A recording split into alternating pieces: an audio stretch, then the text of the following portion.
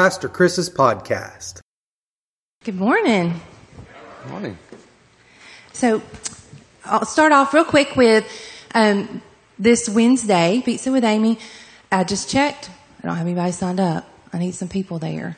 Because I already, I'm about to redo everything we were going to do Wednesday based off of this one meme that I found on Facebook this morning that I'm about to share with you.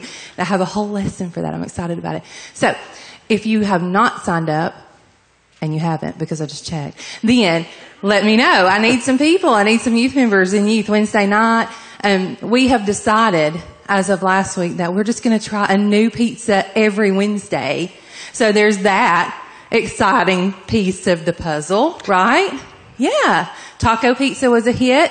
Hamburger, cheeseburger, not so much. So we're just going to keep going until we've tried them all. It's exciting. Okay. Now, this morning, when I got up, are you like me? Like before you get out of bed, you check Facebook? Like that's what I do. I get up and I see what's new in the world of my friends. And so as I was scrolling through my Facebook feed, I come across this little meme, and I brought my phone up with me so that I can read it exactly as it is, verbatim, because I don't want to mess it up with a paraphrase. It's so important. Are you ready? Sometimes the best evangelism is simply telling people you're a Christian and then not being a complete jerk. I love it.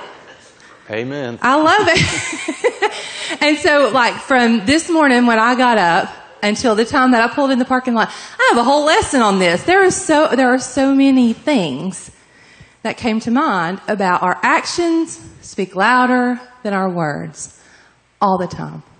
All the time. If you are kind and loving and compassionate, people are probably going to listen better to what you have to say about your Lord and Savior than if you are a complete jerk. Mm-hmm.